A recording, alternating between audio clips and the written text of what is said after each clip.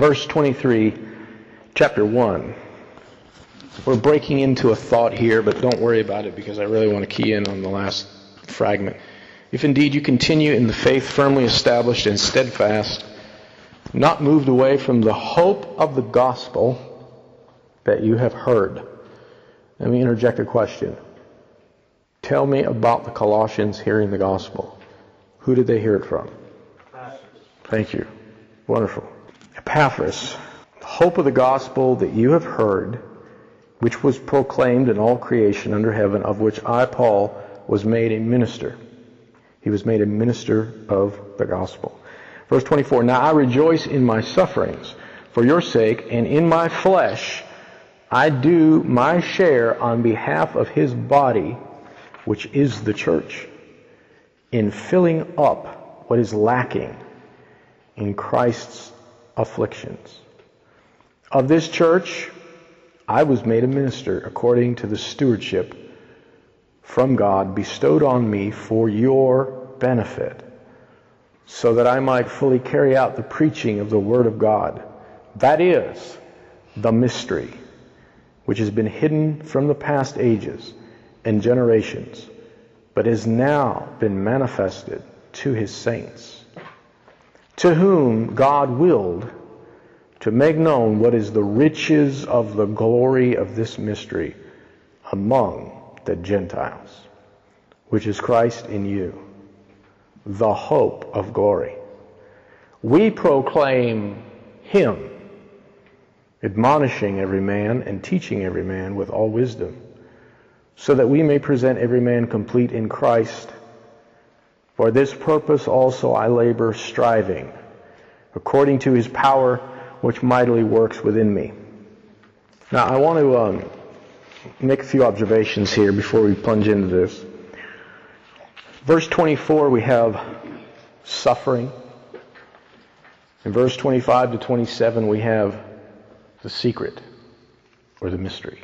In verse 28 we have strategy, and in verse 29 we have struggle.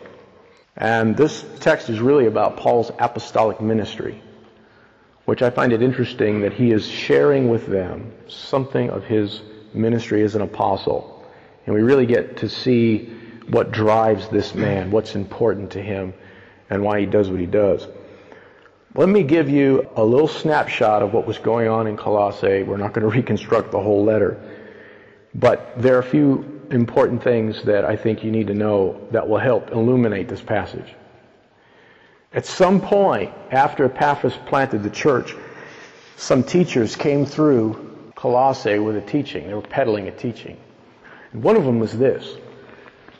They were saying that, yes, Jesus is the Messiah. Yes, he is the Son of God. Yes, he's the Lord. He's your Savior. That's all great. But there is a higher wisdom. There is a higher wisdom that only a special group of people can attain to. As it were, an elite group of really serious people. They can attain to this higher wisdom that surpasses learning about Jesus. And Epaphras, he's not in touch with this higher wisdom. He didn't give it to you. He just didn't know about it, and his mentor Paul certainly didn't either. Now keep that in mind as we read this, because it'll help us to understand some of the things that Paul says. I want you to notice in verse 23 that Paul uses the word gospel. And does anybody know what the word gospel means? Good news. Right, good news, glad tidings. And then he says, I am a minister of the gospel in verse 23. And what does the word minister mean? Serving. It means a servant, exactly. Think of a waitress, a waiter. Think of a slave. Think of someone who serves another person. That's what a minister is. It's really important we understand that, because today minister means something very different.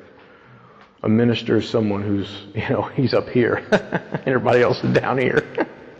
But when Paul used it, if you could go through your New Testament and every time you see minister, change it to waiter, waitress, slave, servant, then you got the idea. So he's a minister of the gospel. Now look at verse 24.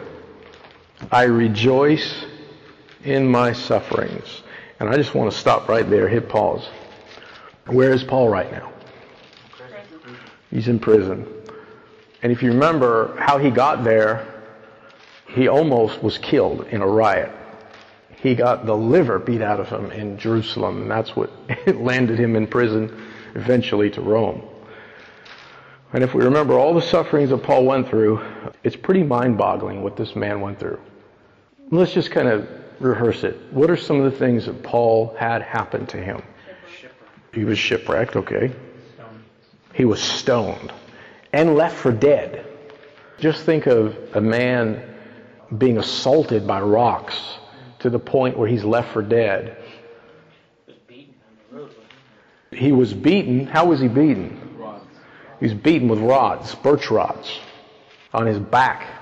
He was also beaten in another way. He was flogged. Yeah.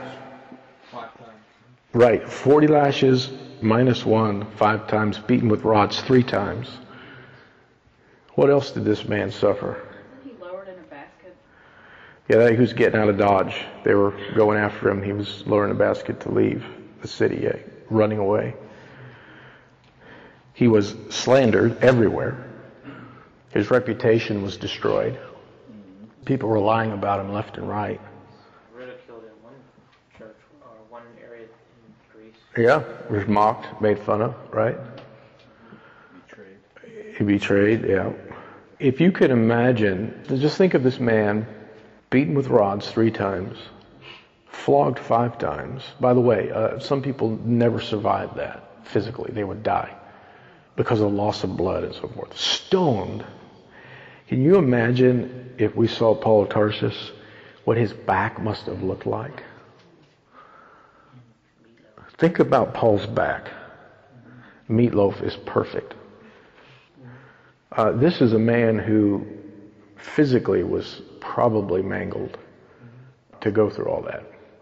And I guess my point here is what he says, I rejoice in my sufferings. And the New Testament over and over again has this theme. Rejoice in your suffering. Rejoice in your suffering. Find joy in your suffering. Now notice he doesn't say, I rejoice because of my suffering, but I rejoice in my suffering. We're Americans. We are allergic to all forms of suffering. In fact, there's a whole theology that goes like this, that if you suffer, then you're out of God's will. And Christians by the droves believe that. Even the Jews had a twisted theology that if you were sick, there had to be sin in your life or in your parents' life.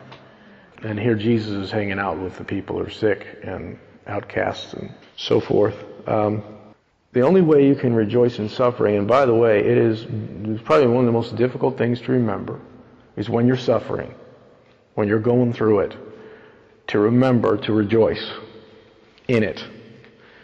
It is extremely difficult to remember. One of the luxuries and the privileges of being in a body of believers like this is to remind one another, which I'm doing right now. I'm reminding you and I'm reminding me to rejoice in our sufferings. The only way you can rejoice in your suffering is you have to understand, even if you don't grasp all of it or the details of it, you have to understand that there is in God's mind and heart, there is purpose in suffering. It's not wasted. Think through your mind the things you've learned about God, the Christian life, what you've read in the Scripture, things that you maybe remember. What are some of the redeeming values of suffering? So turning to the Lord, where maybe we would not have if we didn't go through something. David said in the Psalms, if I was not afflicted, I would not have sought the Lord. So there are times when that happens. 2 Corinthians 12, because of the abundance of revelation, the Lord sent a thorn in my flesh. And I prayed 3 times and I said, take it out of my life. And he said, my grace is sufficient. Weakening, humbling, breaking, How about getting more ground in our life? Transformation is not a painless process.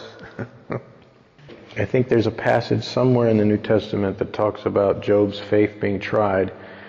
And when you look at the metaphor that's used in the New Testament, it's as gold being tried by fire.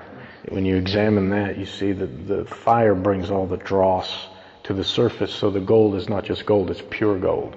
So in the end, God is getting something of himself into us and getting something of self out of us through suffering. And, this is all going back to having Christ formed in us. And so the bottom line, boys and girls, is that if you're a Christian, you're going to experience suffering. The difference between the Christian and the unbeliever is that the suffering that comes to the Christian, number one, comes from the hand of God. And number two, if we accept it as such and rejoice in it, then it's not wasted. And you could waste suffering. You can never fail a test that God brings into your life. You just have to take them over and over again. So he's the teacher. He never fails his students. He just keeps reissuing the test over and over again. 40 years in the wilderness, right? But there's something else here, too, that I think is astounding. Let's continue to read the passage. I rejoice in my sufferings, and look at this, for your sake. Now here's an apostle in a prison, and he's suffering, and he has suffered, and he's never met the Colossian Christians, with the exception of just a few of them. He knows Philemon. He probably knows Philemon's son, Archippus, who is not here. And yet he says it's for your sake. Here's another principle, I think, that whenever you suffer, whenever I suffer, as members of the body of Christ, it is not just for us. Whatever God is gaining through us in that suffering, whatever he's after, it's for the church. It's for the body. The death works in us and life in you. I suffer so that you will receive life. And there's something about the vessel being broken so that, the bread can be broken so that it's distributed. And Jesus took the loaf, he broke it, and then it made more. And I think if we can remember this, and it's very easy to forget, and without one another we will forget. When you're going through it, trust me, you're going to forget to rejoice. You're not going to even understand rejoicing. And you're not going to remember that this is for not only for your sake, but it's for the sake of the body. I have a feeling and a theory that if you're not part of a body of believers, then most of your suffering is pretty much wasted. If you're just an individualistic Christian, just trying to be the perfect Christian, and you're out there suffering, who is it for? It's for, Paul says, your sake.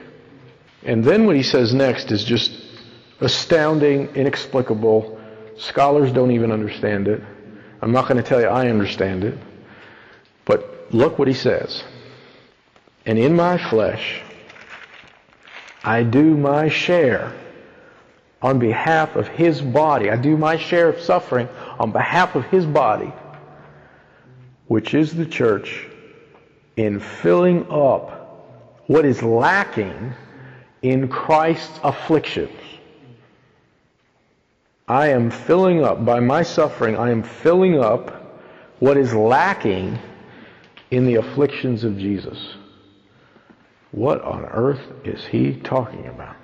I thought that when Jesus suffered and died, it was finished. Well, it was.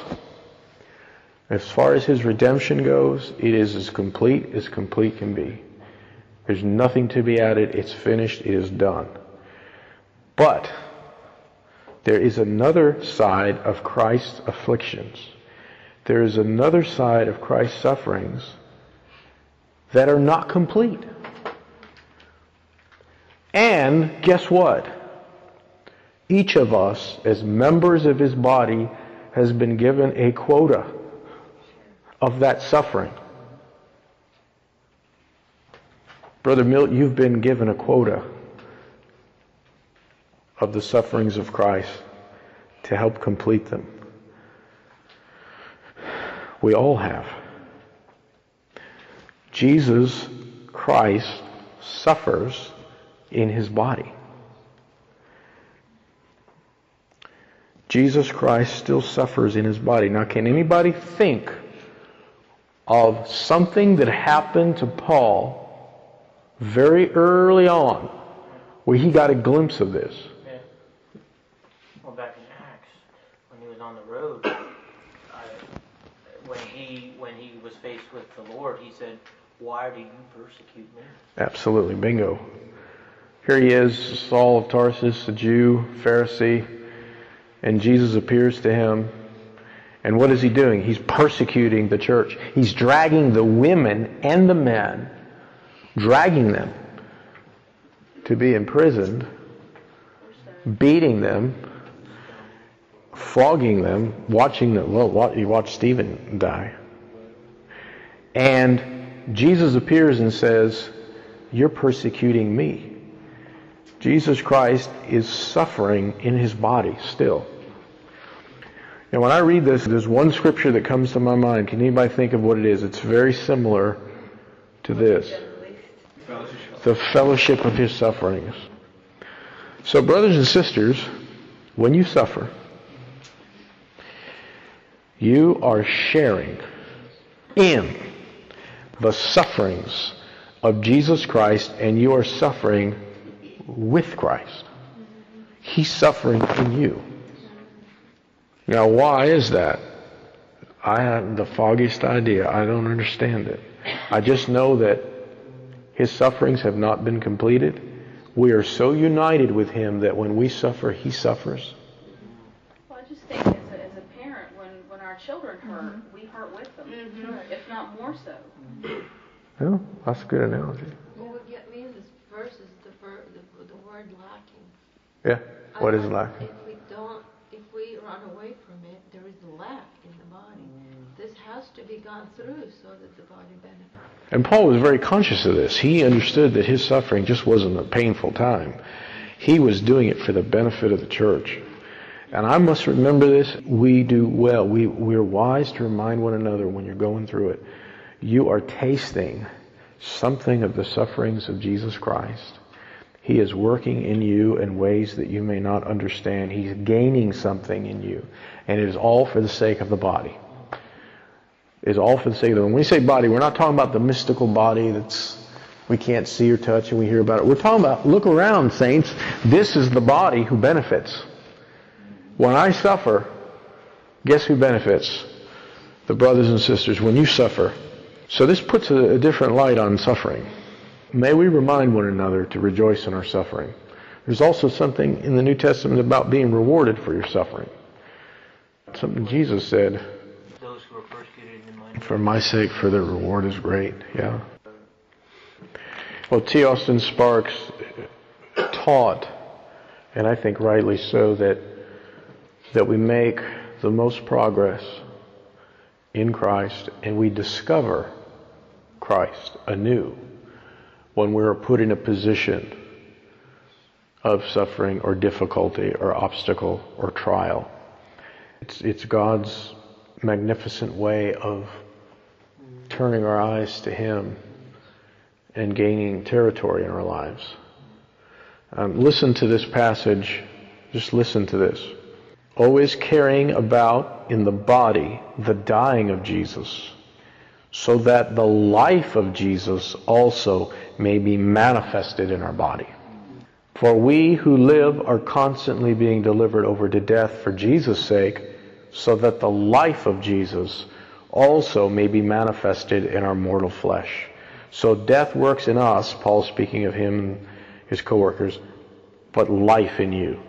And so the way to minister life to one another, the way to experience the life of Christ in its fullness, there will come suffering.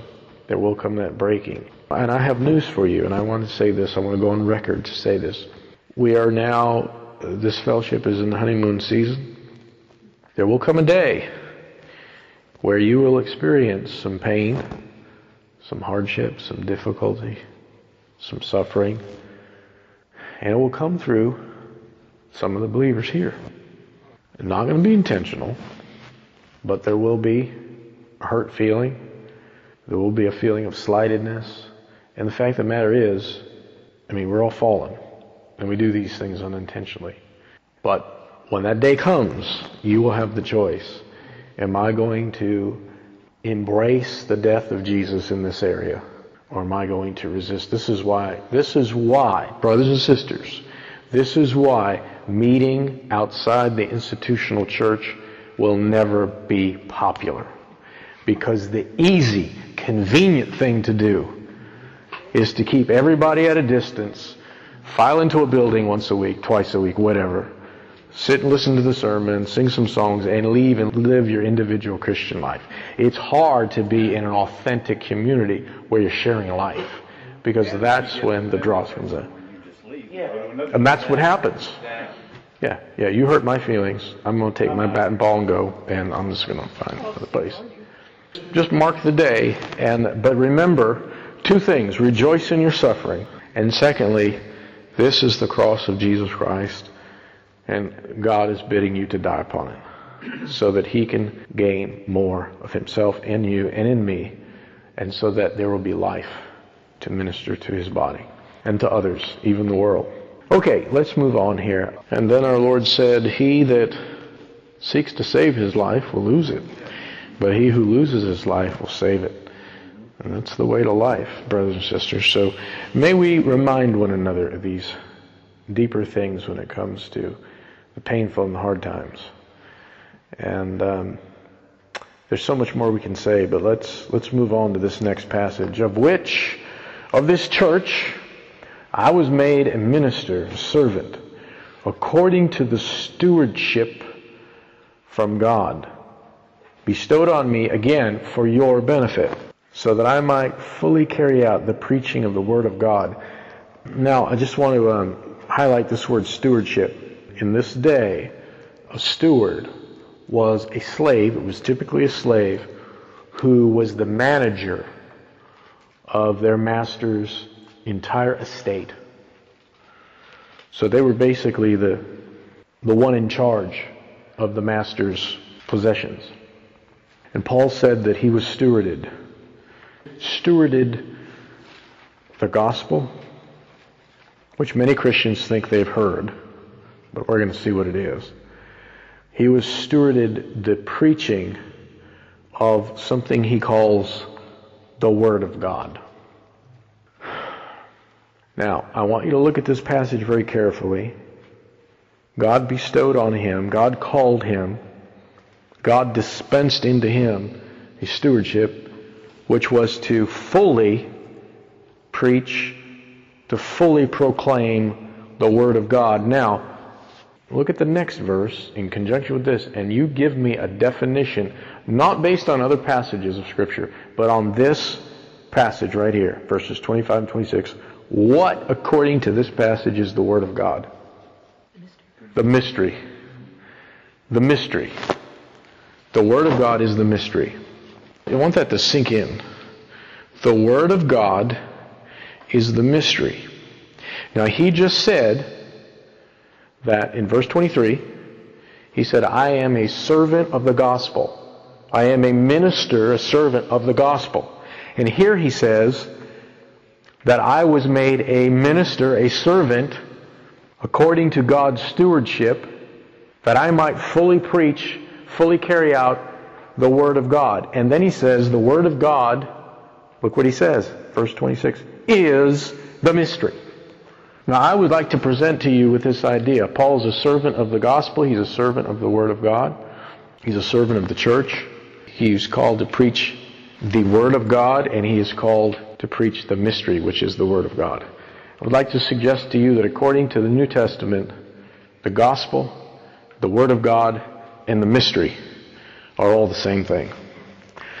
Now, if you would hold your finger here and turn with me to Romans 16. Now, you will not hear this on TBN, trust me. Romans 16. I have nothing against TBN, but you will not hear this on TBN. Romans 16, verse 25. We're going to go back to Colossians in a minute. Look at what he says here in this verse. Same kind of language now. Romans 16:25. Now to him, speaking of God, who is able to establish you according to my gospel and the preaching of Jesus Christ, according to the revelation of the mystery which has been kept secret for long ages past, but is now manifested, and by the scriptures of the prophets, according to the commandment of the eternal God, has been made known to all the nations, leading to the obedience of faith. And if you look at how Paul speaks, and especially in the Greek, when he keeps compounding these different things on top of one another, he's using them as synonyms. So when he says, my gospel, what is my gospel? It's the preaching of Jesus Christ. What's the preaching of Jesus Christ? It is the revelation of the mystery. It's all the same. So, brothers and sisters, I would like to have you go back to Colossians 1, and let's look at what the mystery is. And you all know what the mystery is if you've been around here for the last 4 months. The gospel is the Word of God. The Word of God is the mystery, and we're going to look at what the mystery is in just a second. But I want to submit to you that most Christians have never heard the gospel. If you were to ask most Christians, what is the gospel? They will tell you a part of it. But according to this passage, it's the mystery. And if you were to ask most Christians, what is the mystery? You will get a lot of blank stares. What mystery? Well, it's all over the New Testament. It is the thing that God has had in His heart from before time. And let's read what it is. The mystery. The preaching of the Word of God, verse 26, that is the mystery which has been hidden from the past ages and generations. But now meaning in the first century, but now has been manifested to His saints. And what does saints mean? Holy ones. Brothers and sisters, you are holy ones. The mystery has been manifested to you. And what is the mystery? Verse 27, to whom God willed to make known. God wants to make known something. What is the riches of the glory of this mystery? The wealth of the glory of this mystery. This mystery is so glorious. This mystery is so full of the wealth and the riches of heaven. What is this mystery? What is this Word of God? What is this gospel? This good news? The riches of the glory of this mystery among the Gentiles. Now, we just have to hit pause here and kind of unravel a little bit of this. The Gentiles. Let's translate that over to our time. In that day, the Gentiles were the most despised, filthy, ungodly, despicable, poor, illiterate, unlearned people. So much so that the Jewish people who had a covenant with God since Abraham hated them. So in our day, because we're sitting in a room full of mostly Gentiles, with the exception of at least two people who are from Abraham's stock, pure stock. I shall bless thee, my daughter. So in our day, translating this over, this would be poor, uneducated, despised. I mean, I'm being serious. In that day, you have to contextualize this. That's what Gentiles were in that day. It's the least of humanity. Okay? That's who God chose the mystery, the riches of the glory of the mystery to be manifested to. Those kind of people. The people that nobody wants anything to do with. Not the pure people. Not the rich people. Not the educated people. Not the religious people. Not the people that, forgive me, Alan, not the people that have a covenant with God. The people who don't have the uncircumcised, the filthy, unwashed. That's what that means, brothers and sisters. This tells you something about your God. He's a champion of the underdogs. Oh, please. God chose what is low and despised in the world, even things that are not to bring to nothing of things that are, so that no human being might boast in the presence of Wow. the low and despised. Beautiful. Okay. So let's read it again. Now we've all heard it. If you have been around for the last 4 months, then you have heard something of the riches of the glory of this mystery. And I say something because the riches of Christ are unsearchable. But we have touched some of those riches. And we will go on a journey of exploring those riches.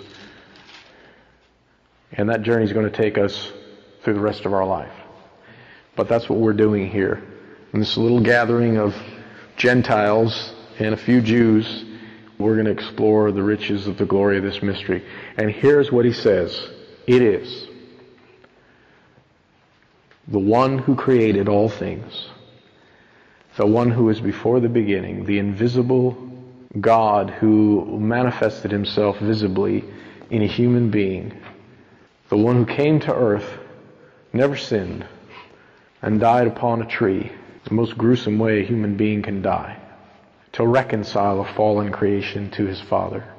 The one who is before the beginning, the visible image of the invisible God, the one in whom all the fullness of the Godhead, all the totality of God dwells. Christ, Jesus of Nazareth, the Nazarene carpenter, in you. Jesus Christ, in whom God dwells in his fullness.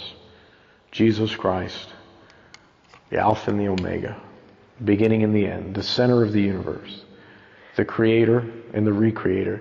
Jesus Christ dwells inside human beings. And in this case, to these Gentile Colossians, Christ in you, the hope of glory. Now you can't get any better than that. You can't get any higher than that all of God dwells in you and me. And I have defined the church this way, that the church, speaking of the New Testament, the way the New Testament envisions it, the church, the ecclesia, is a group of people who are learning how to live by an indwelling Lord. And we live by his life, and we learn to live by his life. And by that living, we manifest him. He's made visible again on the planet. Now this is the mystery. Christ dwelling in you. This is the mystery of the ages that was kept secret. The God of the Old Testament willed and never let on to anyone that he was going to come and live inside his people. Not among them, not with them, but inside them. And I want you to think about this question in your own mind. That is the gospel. That is the mystery. That is the Word of God. Christ in you, the hope of glory. And I want you to think in your mind, you don't have to answer this now because we'll be here going around the room. We'll be here all night. But how many times have you heard the mystery presented to you in your life as a Christian? How many times of all the sermons you've heard, all the books you've read, all the television programs, all the radio stations you've heard, how many times have you heard this gospel, this message? How many times have you heard the mystery unraveled, that the living God dwells in you and you can live by his life? I think it can be fairly said that this is not preached often at all. It's usually the opposite. It's we are amoebas, we are not worthy. That's what I've heard in most of the churches. Or God loves you and have a wonderful plan for your life and you're going to go to heaven. I mean, everything else. Except that he lives in you and you can live by him. Yeah, this is the Word of God, brothers and sisters. This is the gospel. This is the mystery that was hid in God. And it's incredible. And you know what? I'll tell you something else. It takes a revelation to see it. The Holy Spirit must open our eyes to see it. Because once we see it, the first time you see it, it is a mind blower. That God, the Almighty Creator, lives inside of me. It lives inside of you. And we can live by his life. Whoa. And yet the gospel that most of us hear is Jesus died to bring you to heaven. When the fact of the matter is, he died to leave heaven and come inside of you. Christ in you, the hope of glory. Now, let's talk about this phrase, hope of glory. Think about what you've read in the New Testament over the years. What is the Christian's hope? You know, we have a hope. And Paul talks about it a lot. Who can tell me what our hope is?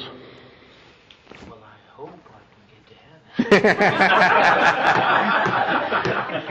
You couldn't be more correct. You really have been listening closely, haven't you? Hope I get my mansion. What is the Christian's hope in the New Testament? Do you know? There is an answer to this. That we will be glorified with him. And what does that mean? Sharing in resurrection life. That's exactly correct. All the time when you read the word hope in the New Testament, it's always related to this mortality putting off our mortal body and being glorified and being resurrected with Christ. As He is, so shall we be. It is a resurrected body in the kingdom of God. It is the putting off of this mortal flesh.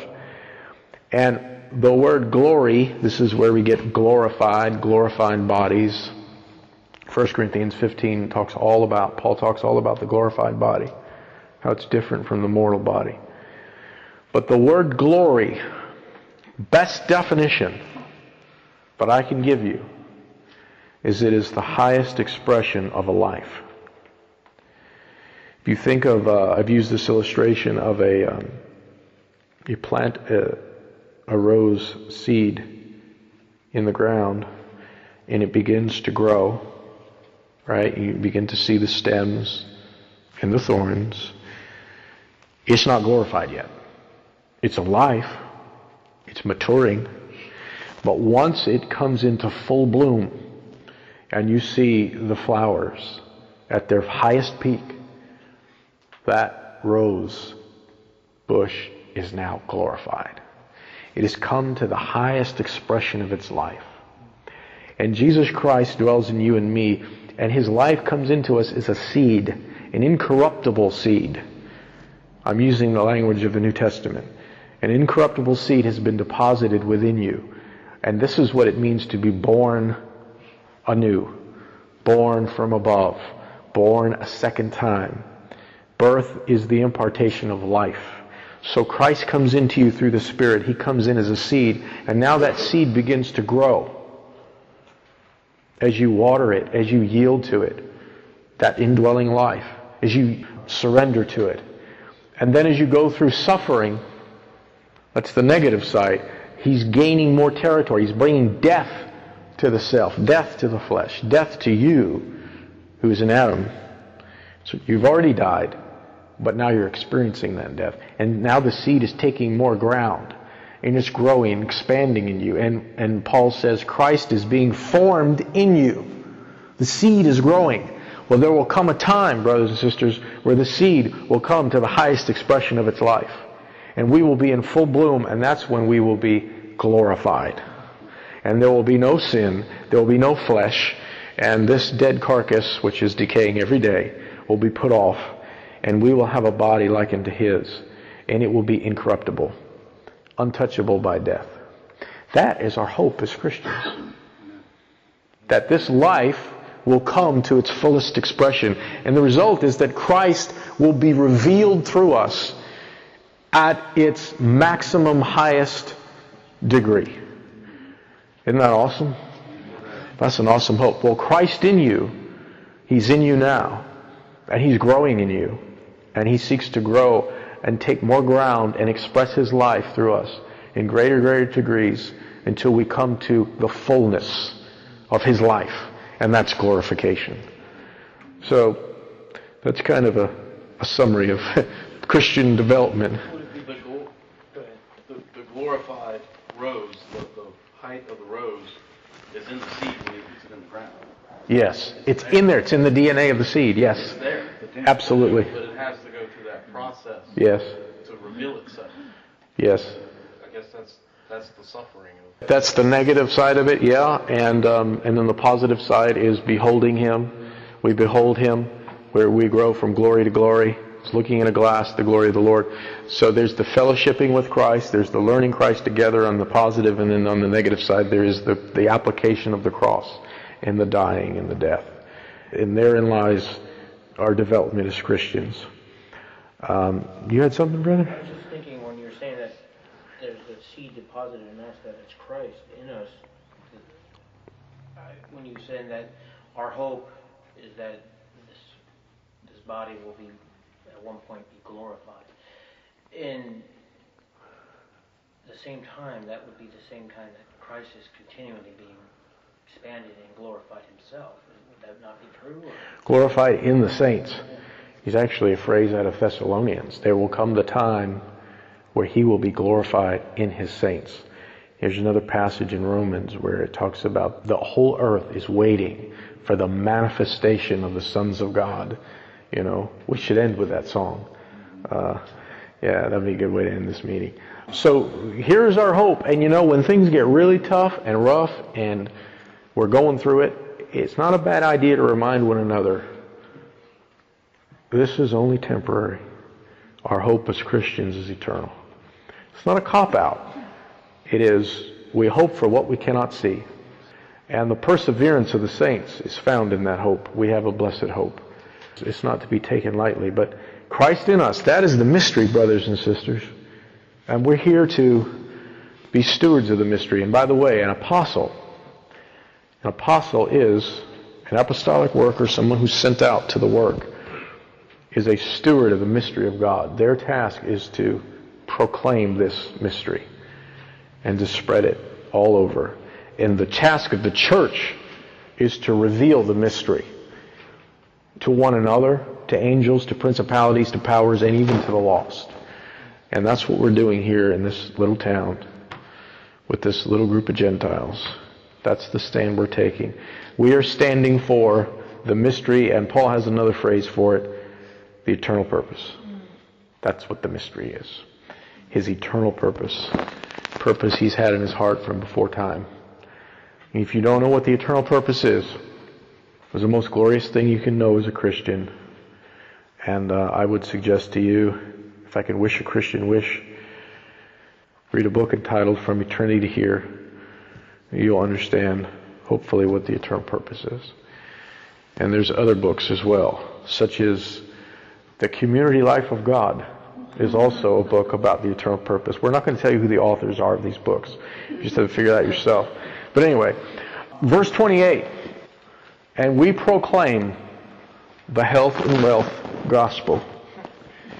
And we proclaim evangelism and the salvation of the world in one generation. And we proclaim healing, casting out of devils, power, signs and wonders. And we proclaim personal holiness in living a good, clean life and being a good Christian and making God happy.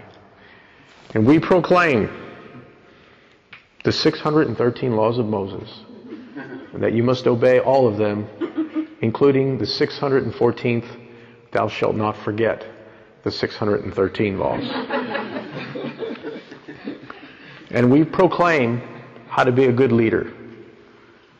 And we proclaim how to have a good family life. And we proclaim how to do homeschooling. And we proclaim, fill in folks, fill in here. I can. God's wonderful plan for your life. How to discover God's wonderful plan for your life. And we proclaim the end times, the mark of the beast, and the false prophet.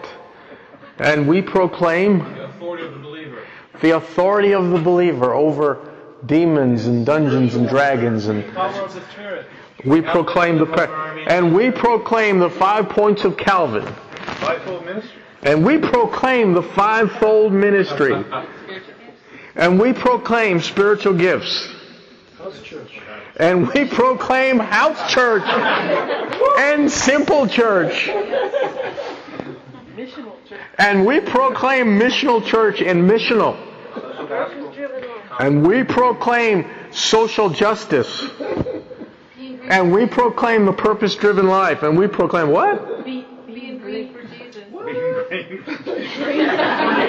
environmentalism, and we proclaim capitalism and being a good Republican, and we proclaim being a Democrat, and we proclaim our children, God help us. we proclaim how to raise children. The Bible, studying the Bible, yes. Theology. In King James only. We proclaim memorizing Scripture. We proclaim memorizing the Bible. Okay, you got the point. Can we all read it together? Okay, read it with me. And we proclaim Him, a person. We proclaim Christ. We don't proclaim things. We don't proclaim it. We proclaim the Lord Jesus Christ. We proclaim Him. And if you proclaim Him, He will never wear out, and you can speak for the next 150 years, and you still will have so much more to say, because you can never exhaust Him. But it takes a seeing of Him first. And when you get a glimpse of who He is, and how rich and how glorious, the wealth of the riches of the glory of the mystery Christ in you, then you have found the bottomless pit. It has no bottom to it. It goes on and on. You have found the inexhaustible, the inexplicable, the incomprehensible, the incomparable, peerless Christ, in whom all things, all spiritual things dwell. And I have often said to you, when you listen to someone preach, ask yourself, am I hearing, am I getting an it? Am I getting a thing? Or am I getting a Him? Are they giving me Christ, or are they giving me something else? And the whole point of the Colossian problem, the whole root of it, was they were getting distracted from Jesus Christ. They made the mistake of believing that there was something beyond Him. And now, let's move on here. We proclaim Him, admonishing every man and teaching every man. Now notice he says every man. And why is he saying that? Because these teachers came through peddling this doctrine that it's only for an elect few. So only the special people that are going to get this greater wisdom. No, he says we proclaim Him, admonishing every person, teaching every person with all wisdom. In other words, there is no higher wisdom. And later in the next chapter he says, Christ in whom all the treasures of wisdom and knowledge are hid in Him. And so he adds that with all wisdom because he's responding to this charge that there is more wisdom out of reach to most people except for the especially elite. We proclaim Him, admonishing every man and teaching every man. Let me just say this about the words admonishing and teaching. You will find in some translations they will have admonishing as warning. And I've looked at this word in the Greek, and I've looked at some of the best scholarship on it, and the definition that makes the most sense to me is this. First of all, the word admonishing in the Greek literally means to put into mind. Okay, to put into mind. And the meaning it has is that of straightening out muddled thinking and immature thinking. I think it was Gary who said not too long ago that it has the idea of putting the mind in right order. And so basically the idea here is that admonishing would be clarifying confusing thinking and correcting erroneous thinking. So it has the idea of clarifying confusion and correcting error. Okay? So it's kind of the negative side to teaching. You can think of teaching as constructing, building, and you can think of admonishing as tearing down. For those of you who have read Pagan Christianity, that's an admonishing book. What it seeks to do is clear away, straighten out, correct erroneous thinking, clarify confusing thinking, and basically tear down the old house, right? And where Reimagining Church builds up. So an apostolic worker is going to do both. He's going to admonish, and they're going to also build up. You know, so just think of the negative. The tear down is admonishing, and the build up is teaching. I think warning, it can have that flavor, but I don't see Paul doing a whole lot of warning in his letters. But he does a whole lot of admonishing. I mean, he does a whole lot of clarifying confusion and tearing down wrong thinking and things like that. That's some of the best scholarship I've read on that. So he says, admonishing, teaching every man with all wisdom, so that we may present every person complete in Christ, mature in Christ. And Paul's heart was to present the grace of God to every human being so that they would receive this Christ and receive His life. But it didn't stop there. It wasn't a soul-winning endeavor. It didn't stop there. To present every person mature in Christ, to bring them to grow in this grace, to grow in this indwelling Christ. And that's what real apostolic work is. And it is not disassociated from the church, because the only way, brothers and sisters, we can mature as Christians naturally and successfully and properly is if we're part of a body of believers that's pursuing the Lord. That's our habitat as Christians. That's the environment in which we grow. You cannot find Christian growth outside of a community of believers in the New Testament. It's not there. It doesn't exist. You as a Christian, I as a Christian, all of us were made, we were wired to be part of a community of believers, to grow in that community, to be built together. That's how we grow. That's how we are ever going to find true spiritual maturity.